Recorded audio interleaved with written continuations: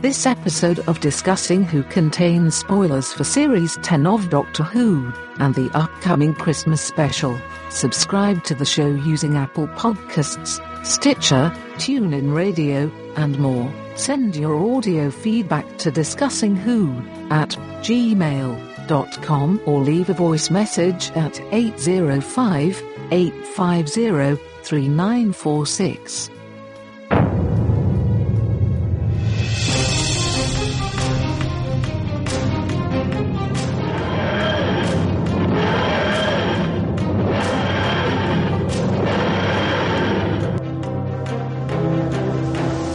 Welcome back, everyone. This is Discussing Who. This is episode number 65. I'm Kyle Jones, and we are going to be talking about Doctor Who again tonight. And specifically, this is our end of the season roundup. And who is our in this hour that I speak? Well, the first hour in the hour, I suppose. Not the first hour like as in 1 a.m., but hour as in O-U-R, is Lee Shackelford. How are you? I'm well. How are you? I'm quite well. I am looking forward to talking more Doctor Who, but playing on something else that you do, I want to ask, how are your hands after episode number 14 of the Relativity Podcast? Oh, spoilers. Spoilers. Spoilers. Affirmative. Spoilers. Spoilers. Affirmative. Spoilers. For people who aren't listening to the show, we don't want to talk about it. But I will say that this is a funny thing, that this episode of the show involved me making some unusual noises in the little studio in my garage, and that was quickly followed by the doorbell ringing and one of my neighbors checking in to see if everything is okay. Wow, really? Are you serious? Yes. That's great. I gave her one of my relativity cards and said, actually, there's a good reason why I'm doing these insane things in here. And if you haven't heard about the Relativity Podcast. Exactly. So I evangelized her on the spot, but yeah. So let me ask you this. What might you have said? So let's assume that just like your next door neighbor who had not heard what that banging or whatever was going on in your garage, if somebody else is intrigued about what that might be, how might they find out more about relativity? Oh, that was a circuitous but very, very clever way of getting back to it, yeah. We were on iTunes as Relativity and Google Play and all that stuff, and always on the website at relativitypodcast.com. So this is a radio drama serial for folks who don't know what we're talking about. That I in my Orson Welles manner, I write and direct and produce and star in, because that's cheap. But it's good. Thank you. It is. And I think the other gentleman who is part of our hour is the impossible co-host himself, Clarence Brown. Hey, Clarence. Winter is coming. Wait, what are we talking about again? Oh, is this Doctor Who stuff? How you guys doing? I think I did see me in Game of Thrones this weekend. Lady Me. There you go. Believe it or not. You saw you were on Game of Thrones? Yeah, me. Yeah, exactly. Me was on there. I'm very confused.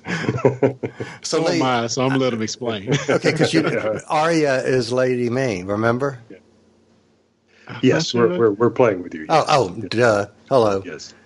Okay, so you guys had jokingly said before we started, about having enough to talk about for another episode, that we had already covered everything.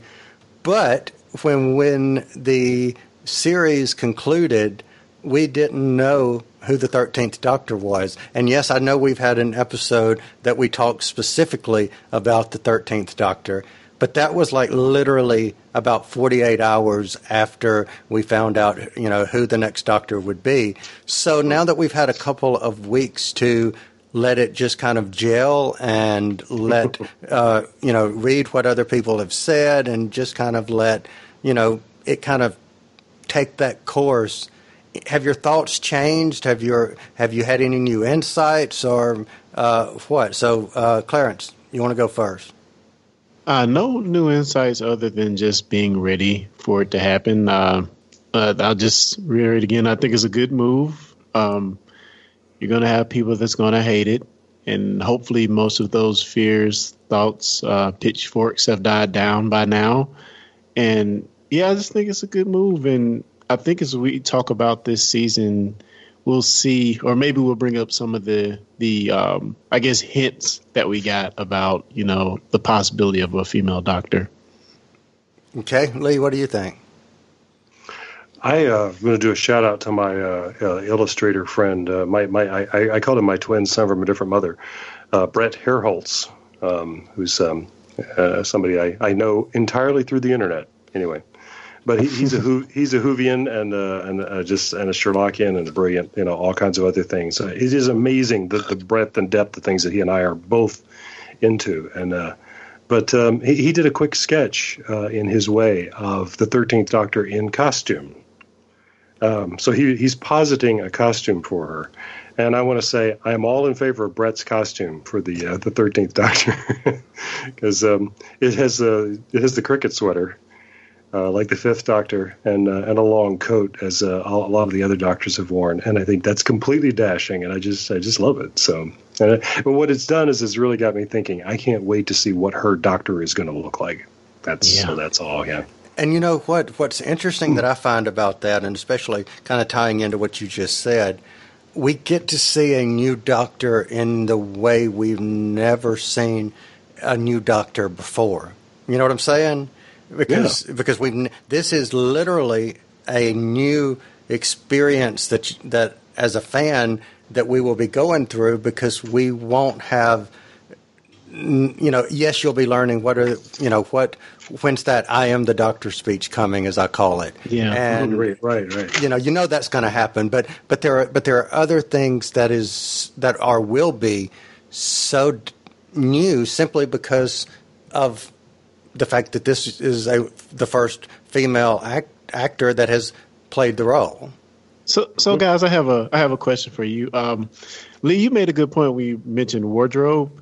So we've seen, pitchforks come out, people be indignant of a yes. female Doctor. What do you think will happen if they put her in a dress in the series? I think people will just blow up the internet. Yeah, I've been thinking about that exact same thing. It's a real interesting challenge for the show's costume designer, and we know that in the past they have let the actor playing the Doctor have a lot of input into what they want the costume to be. Yeah. In the new series, nobody asked Colin Baker if he wanted that. We know that David Tennant got a lot of input on his costume, and Matt Smith and Peter Capaldi did. So I have to think that they're going to ask her. Does she think that the Doctor is somebody who sachets about in a 19th century riding skirt or something? I think she'll want to run. She'll want to be able to run, and there's no heels or funny business like that. But what's really interesting is two things. Number one, no one posed that question with Missy. No, but we got it answered before we had a chance to ask it, I think. Okay, and how so? Tell me. Well, we saw this person who looked like Mary Poppins before we even knew that was the Master. True. Good point. So good point. And this is completely front loaded. We know it's a woman. What is she gonna look like? I really think that very good point. She's not the Doctor if one of her catchphrases isn't "run." When I say run. So there's I don't know. But I don't think that excludes the Doctor from when they go to. If they go into the past, let's say, the same, let's go back to Thin Ice.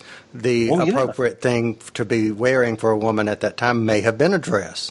Well, that's right. She would dress the way Bill did. Yeah, right. That's interesting. Mm-hmm. That is interesting, man. Yeah.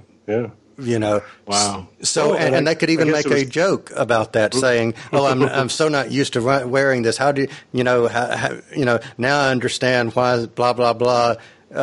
Such and such and such and such had trouble keeping up with me or something. Like an joke or something. Yeah, well, that's right. Yeah. Well, I think it was Clarence who brought up that we're going to have the situation that Bill talks about in Thin Ice, that she's sort of pointing to her face and saying, I don't think I can go out there. There's going to be times and places where the doctor is going to say, they're going to treat me differently out there. This is a place that isn't woman friendly. Yeah. That's going to be interesting. And it opens up so many more story opportunities to have that interaction where you've not got the man walking in the room and taking control. And not saying that a woman can. I'm saying a woman can. But if the people, historically, yes. So I mean, I'm excited. I really am. So have either of you heard when the likelihood of this next series, when it will be aired? Not a word. Clarence, have you? Neither have I. All right. I have not. So what I have read, and I can't remember where, but I do believe that it's trending toward like August, end of mid-August, into fall run, kind of like what it did with season 9, have a fall and then have, say, 3 or 4 weeks after Thanksgiving before Christmas. I don't remember that far back. Yeah. 2013, what was it, 2014? It was so long ago. So, yeah, that's kind of what it looks like when her series, or the 13th Doctor's first series, will air. Do we even know for sure that Jodie Whittaker is going to be in the Christmas special? I believe so. I think I read somewhere that Capaldi was talking about the regeneration will be a beautiful regeneration and spectacular, and that would be Christmas. Fun for the whole family. Yeah. Right. So I think it's going to be another thing like where, with Russell T. Davies and David Tennant, they exit stage left, finish recording. He does the I don't want to go moment. And then maybe, the same day or days later, weeks later, Moffat and Matt Smith come in and take up and start recording. And then the brilliance of editing puts it all together. So I think they're doing the same thing with Jodie Whittaker and Chibnall. They'll be coming in, or if they may have already recorded it by now. But I think that would be a letdown to not have it at Christmas. Yeah, right, absolutely. Or if it is like Mark Hamill's appearance in The Force Awakens. Oh, yeah.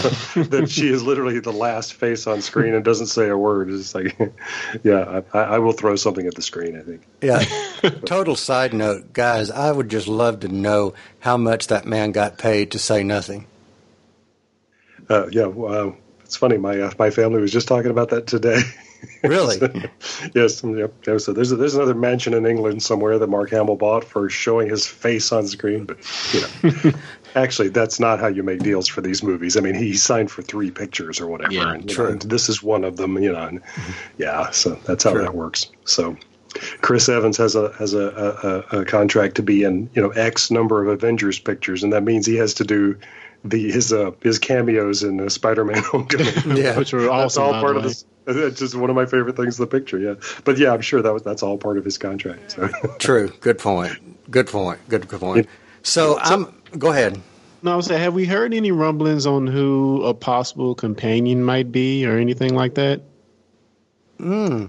I haven't, and I think it's a fascinating question because it's certainly something that's being debated among the fandom. I mean, if you're out there on social media, you're hearing people already saying, well, I guess she's going to have a hot young man who travels with her, and people are being upbeat about that. I think, well, wouldn't that be exactly the equivalent of what we've done for 50 years? I mean, why are you getting upset about that? Okay, so I have read somewhere online, because that's obviously, I read it on the internet. So I've read something on the internet that, and this would actually be a perfect companion, is a certain former companion might come back, someone who has wanted to come back on several occasions, but either Moffat hasn't been interested or they could not have worked out the schedule. And I could just imagine some of the lines between the Doctor and this character with the 13th Doctor, and that being Captain Jack. Yeah, I figured you were going there. I figured you were going to say River Song, but yeah. Yes, but it's true. She and Captain Jack would be dynamite. Yeah. So, I mean, I could just sit here and imagine some of the lines that character would come out with simply because of it being Captain Jack and saying, "Doctor, you're a woman now." I mean, just blatantly, and it worked for Captain Jack. Yeah, he was that type of character. Yeah, right. So, have you seen the Christmas trailer? Yeah. All right. Yes, I have. Yeah. What did you guys think? It's another vanity project for Mark Gatiss, isn't it? And he's entitled. I'll give him that. He's wearing the uniform of a brigadier general, which certainly made a lot of people sit up and say, "Is that supposed to be the brigadier?" Yeah, and a lot of people were going, "No, do not do that. Do not, do not blaspheme. Don't do exactly. that."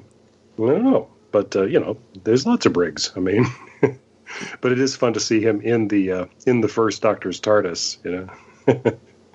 So but that's about all we know, right? And this idea that they're at least at some point in a moment frozen in time.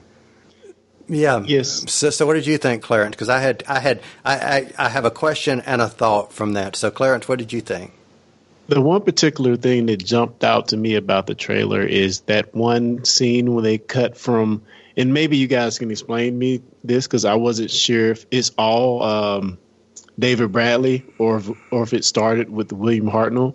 But there's one scene where they transition from the old Steel up into.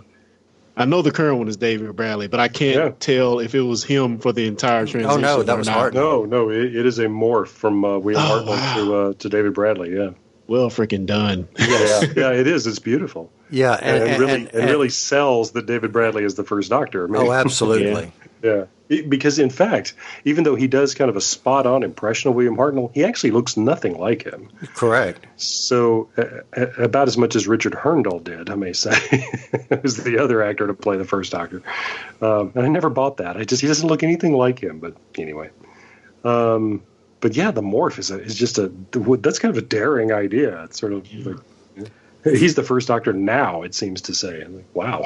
Yeah, and I think it just kind of works. And, it's interesting because I keep forgetting, and I didn't remember this until watching David Bradley in An Adventure in Time and Space, was the fact that Hartnell wore a wig as the Doctor. That's right. And I'd completely forgotten that. Yeah. So, yeah, that was, and the morphing was done well. One thing that I noticed that was curious, and it made me wonder if they did some type of body imaging or anything similar to Princess Leia to some degree. And where I'm going with this is Anneke Wilkes was visiting the TARDIS sometime this year. And they showed just for a minute someone standing in by the first Doctor in a pink dress with blonde hair, and it's just and you see the regeneration energy, and that's and then you don't see they go to another scene. But isn't that intended to be Polly? It would have to be. Okay, that's what I thought. But we can't get the Polly from 1966. Correct? Or can we? Right. And would that be why she was? Can be in Rogue One then? Right. Yeah. And is that why she was there? Was to film a scene, perhaps? Yeah, maybe so, or to voice the scene. Right. Yeah. Oh man, and that's just an excellent point. I guess we can start to think about how much trickery we're going to see in this episode. Mm-hmm. Yeah. Because I'm convinced that one of the things that we'll see, if only for a moment, is the second Doctor. And that scene that we're talking about right now leads much credence, excuse me, or whatever. Right, yeah. It gives weight to your thing with the second Doctor. What if they show that?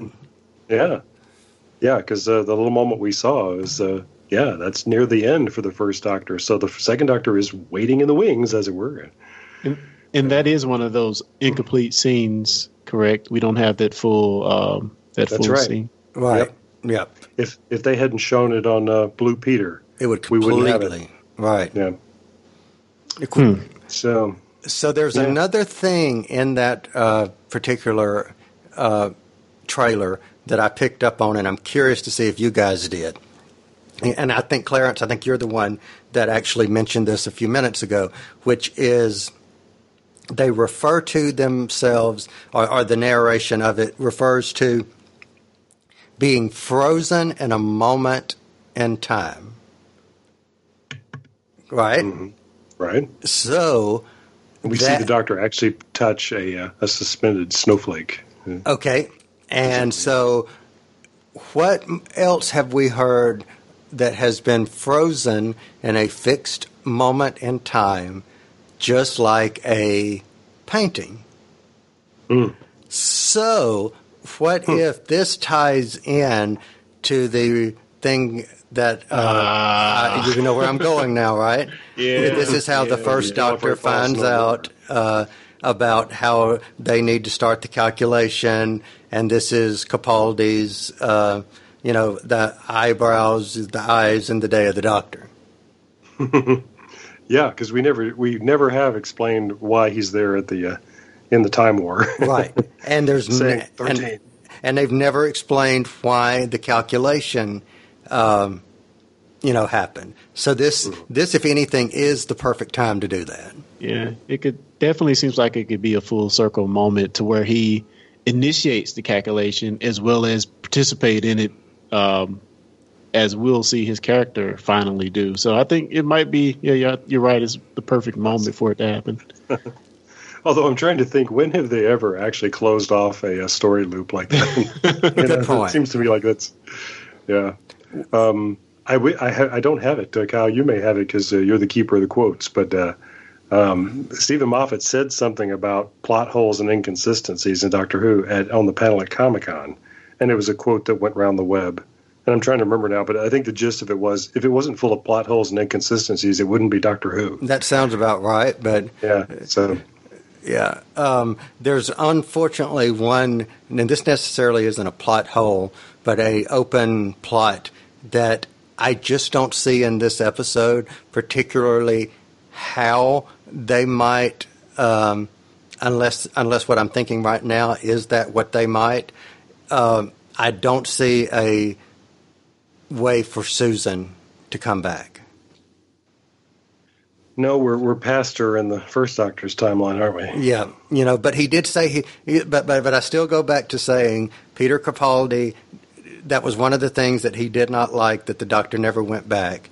And you've got the first Doctor, and this is his last episode. There's no other time that's going to be more appropriate, but I don't see where they can fit her in.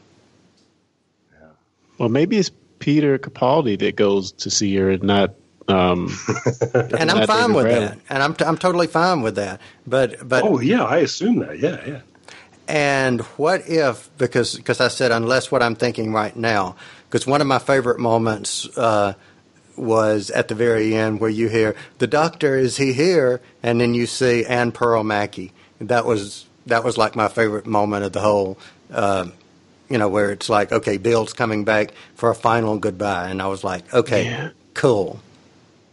Well, you're saying cool. So what Lee, what do you think about them bringing Bill back for this special? I don't understand it. I am reserving judgment until I see it, because I don't get it. We've talked about Stephen Moffat's fascination with killing characters off and then saying, but they're not quite dead. They're only mostly dead. But this drags her out to go off and be a spirit form of the pilot or whatever's happened, and then brings her out again. And I'm like, wait, what? So it's Clara all over again. Okay, right, exactly. But not quite. But not quite. And I'll tell you why. Go ahead. I don't know if this is a memory, or this could be a hologram for all we know. We'll find out. It could, but let me say this: the last thing she says is, "Oh man, I hope you're not really dead, because at some point, the universe or people are going to need you. And then she leans down, kisses him, and a tear drops on his forehead. She goes to wipe off the tear and stops, and then that's when true. She says, when there's a tear, there's hope. And remember, it was the tears that led Heather, the pilot, back to Bill. So I'm saying that's her end for coming back. Mm-hmm. Yeah, I see that. Yeah, because they were very deliberate about the moment with the tear. And yes, her leaving it. Yes, and yes, very very much so. So that's my thing there. Yeah, I mean, the only other thing I add is that she had such a beautiful send off, and I'm sure this one is going to be just as good. But it's kind of weird when you bring her back after having such a fantastic ending, And it's kind of if anybody has seen The Lord of the Rings, any one of them, extended editions, the movie's end 3 times. You think you're at the end, it goes on for another 20 minutes. Oh, this is another ending. It goes for another 20 minutes. And, I think that's a lot of the hate that people have for Clara. And, it's just the showrunner doing kind of the same thing again, albeit just for one episode. Yeah. But let the screenwriter weigh in on this, because the reason why the Lord of the Rings movies end multiple times is because they're based on a trilogy of novels, and novels are structured differently, I mean, the destruction of the ring is the climax. Bam, end of story in a movie. But in the books, even the movies shortcut the fact that there is revenge on the Shire. That's not in the movies. Because it's a giant part of the novel, actually, because it's the consequences of the quest and destroying the ring and everything. And so I don't object to that. We know that if you know the books, you know that the movie is going to have to end multiple times, like a symphony by Tchaikovsky. All of his symphonies that bam, bam, bam, bam, bam, bam, bam, and they just keep ending and ending. But to take a character like Clara and to give her a moment of courage where she embraces the death that's coming, that's a climax. And so she's dead. She did it. It's a triumph that she dies the way she does. And then she's not dead. What? Could we let her have the victory of her own courage? So blah. Yeah, and it's funny that Clarence has, saying, oh, well, her story, and kind of both of you for that matter. But I guarantee you, Clarence, when you see Clara, you're not going to have a problem with that. The fact, oh, well, Clara had a 10-second, I wish this really wasn't, this would have been so much better if Clara hadn't got a 10-second cameo in the Christmas episode. Dude, the 10 seconds after the tear on Capaldi's forehead got me excited to see her. So, if she's in anymore, I'll be happy. Okay. So, there you go. So we have 12, 13 more weeks before Christmas. So that will be coming around soon enough. But I've got yes. Think about it. It's already August. You're right. So it'll be Christmas before we know it. It's true. You're right. Mm-hmm. All right, so let me ask you guys a couple of questions that I have about the season itself. And since we've been talking about Bill and talking about Clara, let me ask a question about Bill, and this is for either of you. The fact now that we know without a doubt that she signed a 1-season deal, and Bill was written as a 1-season arc. And I guess I want to pose this to you firstly because of your background in writing, does that present an opportunity to tell the story of Bill the way it was told and was so accepted because it was written with a beginning and an end in mind, not the way it is with Amy or Rose or Clara or Sarah Jane or any of them? It was finite. At the very beginning.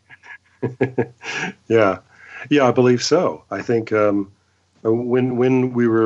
it looked like there was going to be an out, that somehow she's going to be not dead, the return of Heather made perfect sense because it bookended those two stories. And then my wife and I just watched the pilot again recently, and I appreciated how much of the seed planting actually is done in the pilot. That if you're listening closely and looking at all the rules about how Heather works, in that universe, it's all setting us up for her and Bill to be together in the end. And I appreciate that. I love a long plan that actually pays off the way it's supposed to. Good. Clarence, what do you think? Yeah, I mean, I thought it was good because, once you know how much time you have, and I'm not a writer or anything, but it just allows them to map out how they want the arc of the whole season to look. So, I mean, I thought it was really well done. I really enjoyed how like Lee mentioned, everything was bookend, and I just really enjoyed the season just overall. So yeah, what about yourself? For me, going back and watching it, I need to go back and watch the pilot again. I've not watched the entirety of the pilot, but I think I recall either being on Podshock or being on here and saying that I kind of thought that they spent too much time, with Heather, and where was that going? Well, now knowing how it ended, it added so much, that made it make so much more sense and made it relevant. Yeah, I mean, that's true, because after you watch that first episode, I mean, I'm going back to think of how I felt at that time. It was like, what? Yeah. they really didn't wrap this up at all. Who is this girl, this starry-eyed girl? So, yeah, and now that we've seen the full arc, it makes so much more sense, which that's what they did to us on purpose, I guess, so. Yeah, and I think that was interesting, too, that the original title of that first episode was A Star in Her Eye, and then, we see at the very end where you see the eye and you see the star, and that's in the water right before, Heather starts coming out of the water again. So I thought that was interesting. One thing I would say with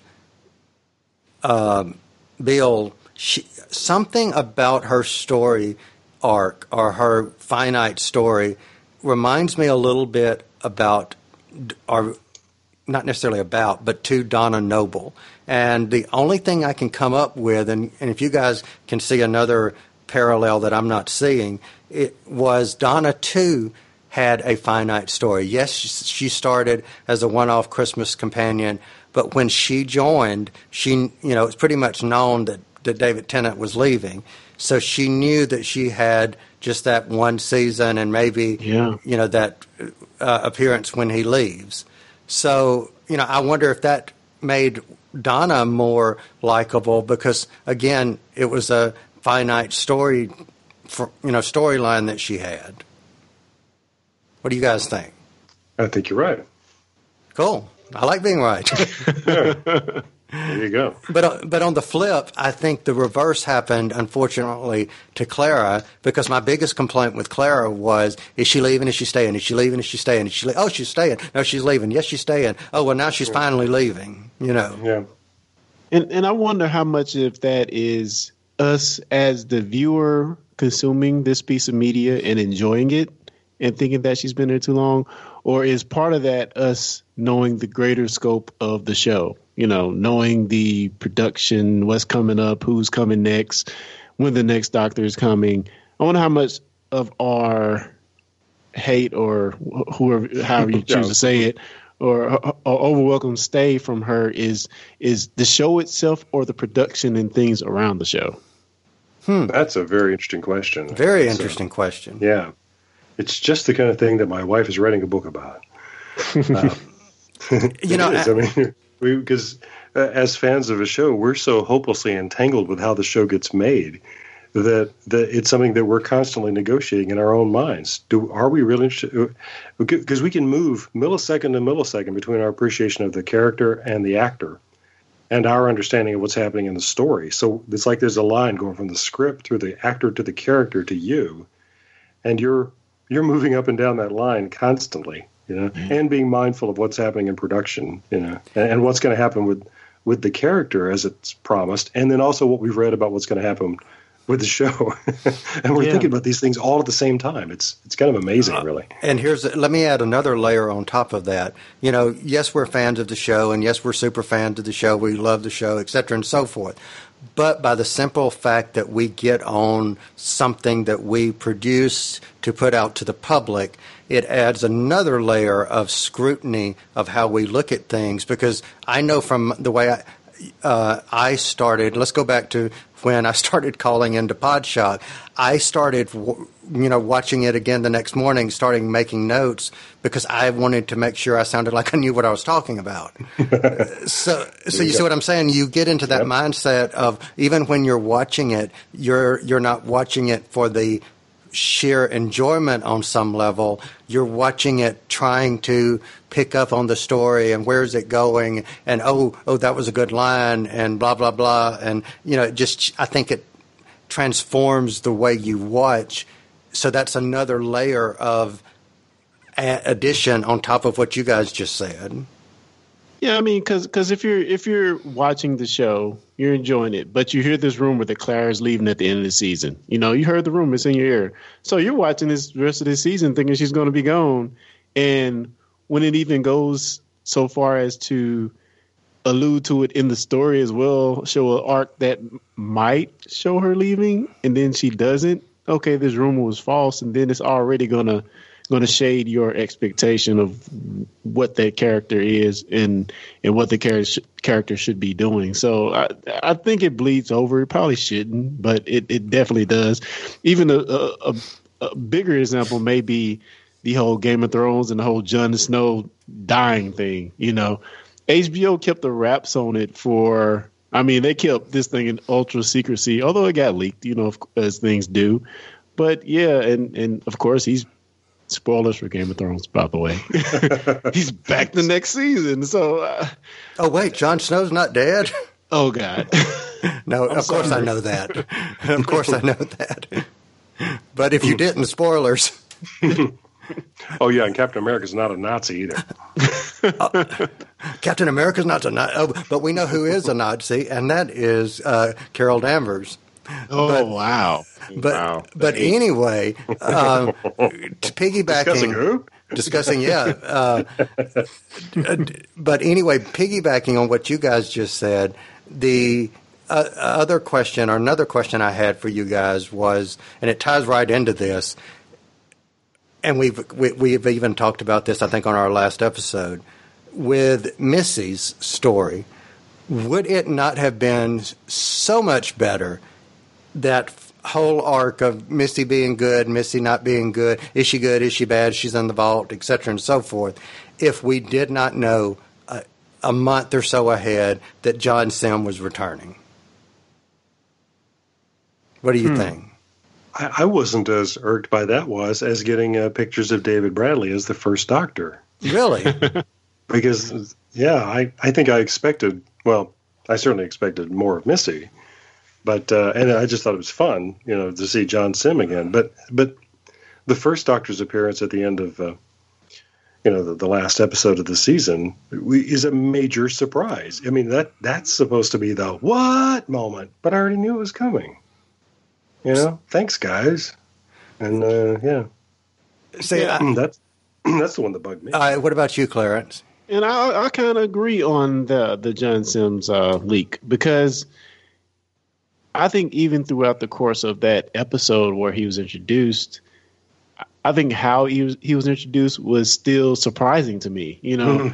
I wasn't smart enough to know that he was Razor the whole time. Well, see, I didn't know that he was Razor either. I totally didn't get that. No, Yes. And so imagine if we were sitting there watching that and seeing this character, and I know we keep throwing in Game of Thrones references, but I remember asking, I think this guy was on Game of Thrones. Isn't he such and such? And no, well, I've seen him somewhere, but I still did not know that was John Sim. So imagine sitting there watching, and he says, because I'm the Prime Minister, and pulls off the mask, and not knowing that was coming. Imagine as a viewer, since we were talking about being viewers. Yeah, I think you're right. Imagine sitting there and going like, wow.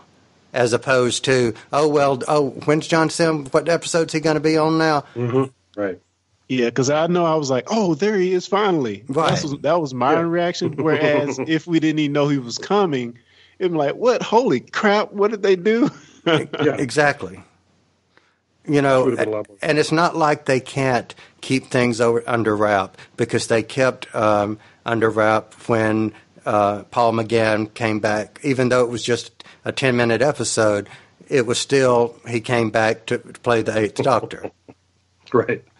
And still one of my favorite surprises ever. And that's what makes it good, is when it's a surprise. So I think both of them, it would have been nice if we didn't live in an age to where there was, leaks and spoilers. Yeah, and I think we may have even talked about this before, but I think as far as them being a company, I think it's better for them to control the leaks, or if you know something is going to get leaked out anyway, it may be better from a PR point of view to actually have a handle on that and, use it to bolster your own social media presence, True.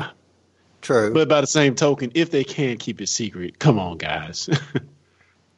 Yeah, true. And I guess that's just the one of the cons. I mean, there's so many pros, but there are also cons, and that's one of the cons of living in the age of media in which we do. Yeah, agreed.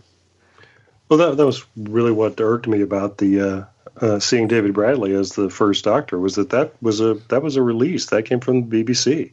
They were trumpeting it before that episode aired, and I was like, really? You think this is going to enhance our appreciation of this moment of surprise?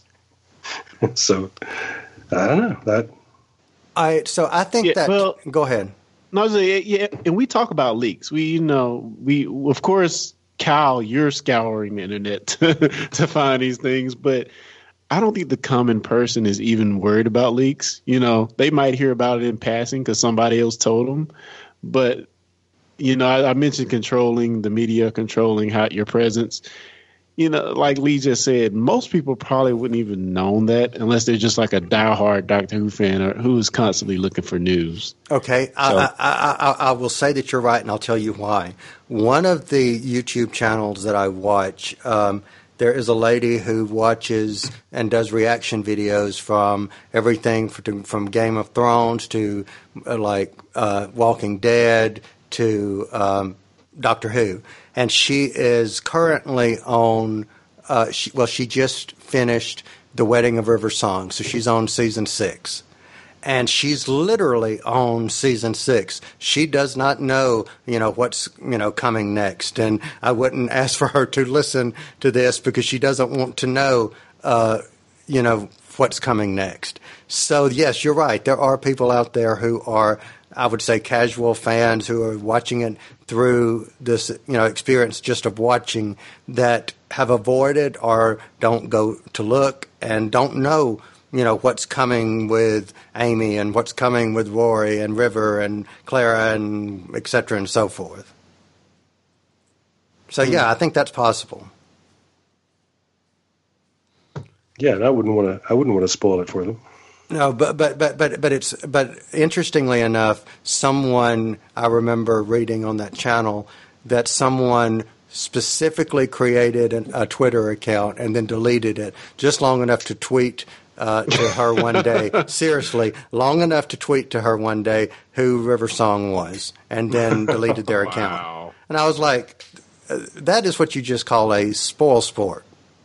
For lack of a better word. Or stronger words. Yeah, exactly. I don't know if I've told you guys my experience of seeing The Empire Strikes Back. I was so eager. I was so happy, because I loved Star Wars, and the word was already in the street. This one is even better. And I think I went to the second showing in my hometown. And there was a guy who was sitting in the theater behind me who was there to see it for the second time with his buddy. Okay. And as the house lights are going down, he said to his buddy, "You're going to love this. Darth Vader's Luke's father." Oh. Really? Why? Really? Yes. Well, what was the point of that? Well, why? Why did he do that? Yeah. Anyway. Yeah, but I think you have well, now in theaters when you're sitting there watching. Now, this is one of my pet peeves, but now when you have people in the theaters, you have people who don't ever put their cell phones up, so they're not talking to each other. And if they are, they're talking to each other by texting or whatever. Right. But I remember going to a movie one time, and I think it was one of the first X-Men movies. And again, this is one of my pet peeves, is when you have someone who is telling someone about, let me tell you about okay, and I'll give you an example of what this person might say. Well, let me tell you about Doctor Who. He's a doctor, and his name is Who. And he built this box, and he goes around in space, and sometimes he goes around in time. And he built it, and he comes back to Earth because that's where he lives. And you would just want to go, okay, for starters, quit saying and second, you don't really know what you're talking about. That's one of my pet peeves. But anyway. Yeah. Exactly. I digress. I got off on a tangent. Sorry.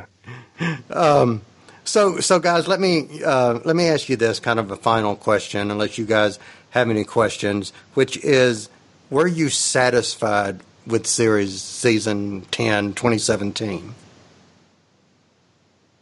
What did you think? Yeah, I thought it was really good. I think we had a couple of 3 episode arcs, 2-3 episode arcs in there.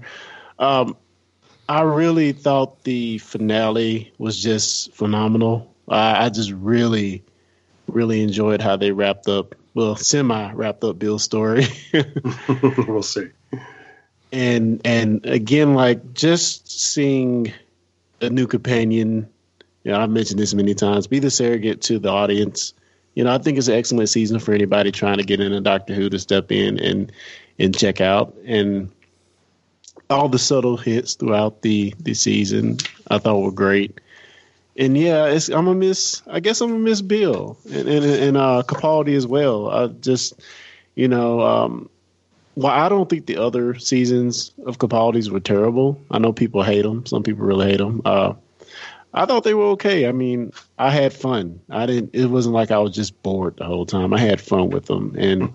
And I think a lot of people's hate of those episodes are probably people who were into Classic Who or have been watching since Classic Who versus New Who people.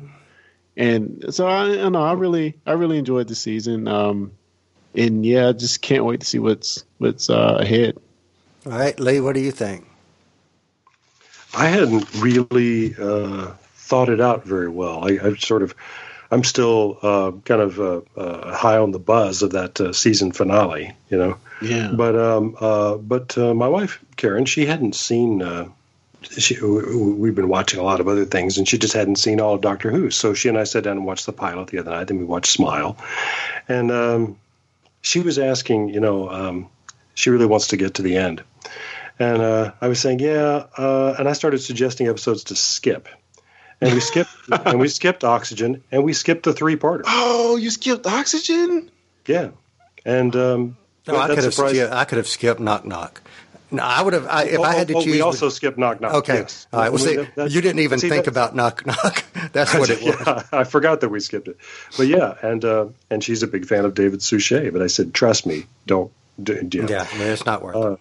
So I was a little surprised that I, very blandly wanted to skip 5 episodes of the season. So let me ask you this: Have you reached the finale? No, we just watched. What's the one on Mars? What's it called? Anyway, the one on Mars. Empress of Mars. The Empress of Mars. Yes. You skipped the pyramid at the end of the world, right? Yep. Tell me you did. Yeah. Yes. Yep. So the blind doctor is not something that she knows about. So, I don't, and I'm sad to say this, but I don't disagree with you for that choice, because I think you took out the least the filler. Yeah. That's right. And if the middle of a season feels like filler, there's something. That's not good. I mean, though, it's not to say those episodes aren't good standalone, but I guess in this case, if you're looking to get the quick catch up, Well, that's it. We are trying to do the survey. And when we skipped ahead to Empress of Mars, I started thinking that there were plot lines that I didn't think would interest her, and sort of the big story that I thought was kind of disappointing in the end. But what she has missed doing this are moments that I've loved. Well, for one thing, suddenly, we got there and suddenly she's out of the box and in the TARDIS, Right. But I just thought, well, she's kind of missed, Bill bringing this girl home and then also meeting the Pope, and things like that. And I just thought, we'll have to go back and do a greatest scenes. Yeah, there you go. I'm curious so make a mental note here. I'm curious to see what Karen thinks about the Bill Cyberman walking, the thing that got me choked up that night. Yeah. I'm curious to see, because that was like my ultimate scene of the season. So I'm curious to see what she thinks of that. She's really loving Bill, and so she doesn't know. She doesn't know. Okay, we promise, we won't play any episodes in her ear so that she finds out. Right. I do want to say this before we wrap about Capaldi's 3 seasons that he's had so far. I know I've said this before, but I think it merits saying again, which is, as much fun as I had with season 10, it is sad that we did not have Capaldi playing that version of the Doctor for 2 other seasons. Yeah. That to me is, quite sad, because, he did such a fantastic job as the Doctor for the past 2 seasons that it's just, for this past season, that the way the story was crafted, I wish it would have just been crafted differently than the way it was. I wish we'd had 3 years of the 12th Doctor and Bill. Yeah. Oh, that would be. No offense to Clara, she could have been there too. No. But that would have been nice. So, you guys go ahead. Do you think you would look at those first 2 seasons of Capaldi's in a different light now that you've seen the 3rd? Do you think that changes anything for you? Oh, absolutely. Absolutely. Because I think that always happens. What do you say, Lee?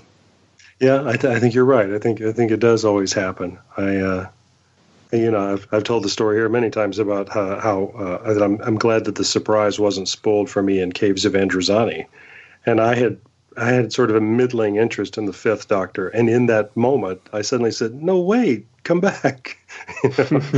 I'm just realizing that I really loved you. Oh no! So yeah, I think that happens. Yeah, I think so. And the other thing I will say about, a lot of people say that the ratings, are bad, and it's Capaldi's fault. I can't help but think, yes, there was a decline in ratings. However, you being the BBC, for whatever reason, I'm not condemning or condoning their reasons for having that 1 year with only 1 episode, but with people being so now, meaning give it to us now, and moving on to the next thing, can you blame people when you give a year of nothing and then come back? You being we, the audience, or people who look at numbers, you can't be somewhat disappointed and can't blame the actor when you've had them, out of sight, out of mind for a year.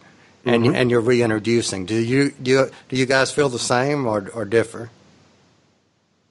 Yeah, that's not their fault. Clarence, what do you say? I don't know. I really don't know if I can give a definite on that.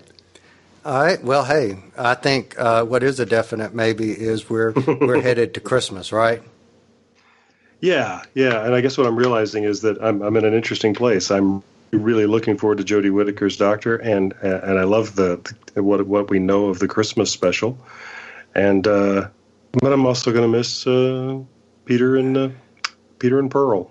Peter and Pearl. I like that, Peter and Pearl. I've never said Peter and Pearl before. Yeah, but that sounds like a you know what that actually sounds like? That sounds like a Peter and Pearl. They're cops. Yeah, or like a 1940s or 1950s radio show or 1950s sitcom. Yeah. Peter and Pearl. That's where I was going. Yeah, Peter and Pearl. They're a lovely couple. He's a handsome man about town, and she wants to be a homemaker. But they keep getting involved with murder. And it was murder. So speaking of the going into the past a little bit, if you guys are listening and you're wondering what are they going to be doing, are they just going to be doing sci-fi and comic books for the next 4-5 months? So here's kind of a preview, a little bit of what we're going to be doing.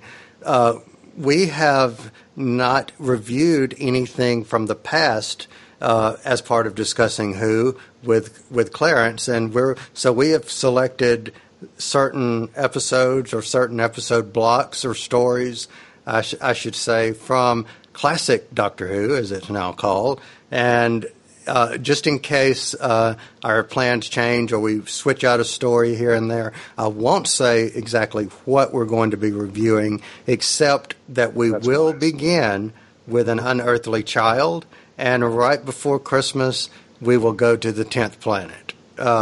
So just kind of keep your eyes, ears, and podcasters peeled and primed to download, because that's kind of our plans for the next several weeks and months leading up to Christmas. Are we going to post those playlists prior to the review so the people out there can watch as well and be ready? Sure, we can do that. Absolutely. What a very good idea. Fantastic idea. Yeah. Yeah, that sounds like a fantastic idea. So, yes, we can do that. And in wrapping, I know, Lee, you have already talked about where people can find the Relativity Podcast at relativitypodcast.com. But, Clarence, where could others find you? Yes, you can find me over at techpedition.com, where my brother and I lastly reviewed the current episode 1 of 2 of this season of Game of Thrones, which was a really fun review. Yeah, you should go over to techpedition.com and check that out. And Lee, I think you and I can also be found on another podcast, and would you like to share where that podcast might be, or what that podcast might be? That would be Doctor Who Podshock, the original and longest running Doctor Who podcast. Yay! Created and main hosted by none other than Louis Trapani. Louis Trapani, who I call the Podfather. Yes. And funny thing, I think you were the one, Lee, that said I was firing on all cylinders or something. You were. And I started listening to it, and I was like, oh, wow, I guess I was. You were. Now, that was prior to or after having the review with Discussing Who? I think it was after, actually. I believe so, yeah. Oh, so you were well prepped and ready. Yeah, because I think we were recording our reviews on Tuesday, and I think we recorded that review on a Friday. So, yes, I think the answer to your question is, yes, it was after we had discussing Who. You came in packing. Well, I know that Clarence and I give you grief sometime about trying to be funny when it's not funny. But you were really funny, and maybe it's worth sharing on air too. With you made a joke in a private chat the other day that had me laughing for the rest of the day. Okay, so is it appropriate? Stuff. Is it appropriate to say on here? You don't make inappropriate jokes. Okay, good. So we were talking about my web series pilot Herlock, which is a gender bending Holmes and Watson, right? And Clarence was saying flattering things about it. And I said, yeah, we'd love to make another episode of that. And your response was, well, if you make either of them a man, I'm not going to watch it. Oh, okay. That was the perfect. See, sometimes my jokes do play out right. So, sometimes you have gems and the rest of the time you just have bananas or, whatever, oranges or whatever. Yeah. See, and that's an example of the joke not working. Bananas? Where are you going with that? Yeah. But I tell you what did work is for everyone who was listening, thank you for tuning in. We appreciate it, and we enjoyed having you listen in to our conversation, but we want to listen into your conversation. So give us your feedback by sending us feedback to discussingwho@gmail.com. You can also send us a voicemail, and you can do that by calling 805-850-3946. So, gentlemen, I think it's appropriate to say we will see you next time, and thanks for listening. Discussing Who is brought to you by Audible. You've probably heard of Audible, but just in case, they are the world's leading provider of audiobooks. They have more than 180,000 titles. Let me say that again. 180,000 titles to choose from. Imagine a genre, they've got an audiobook. And these files play on smartphones, Kindles, tablets, in fact, over 500 different devices. Now, for fans of Discussing Who, Audible is offering a free download when you start a new Audible subscription, and you can choose anything at all from that vast library. But we know you want to get one of their absolutely fantastic Doctor Who titles, which include New Adventures of the Doctor, but also Torchwood and River Song, and they're performed for you by actors you know and love. Wonderful voices: Tom Baker, Alex Kingston, David Tennant. The list goes on and on. So try it out for 30 days. And if at the end of the month you decide Audible is not for you, you still get to keep that Doctor Who book you downloaded. So look at it this way: free Doctor Who book. So here's how you get started. Point your favorite web browser to audibletrial.com/discussingwho. That's audibletrial, all one word, audibletrial.com/discussingwho, also one word. And that's how you get your free book. What could be better than that? You've been listening to the Discussing Who podcast. Discussing Who is made by fans for fans. No copyright infringement is intended. Show us you're fans of the show by liking us on Facebook, following us on Twitter. You can find us on the web at www.discussingwho.com. Want more Discussing Who? Find us on iTunes, Google Play Music, Player FM, the Doctor Who Podshock Alliance, and more. Send us your feedback to discussingwho@gmail.com, or if you'd like, simply record a voice message and send that to us via your smartphone, tablet, or computer. We want to hear from you.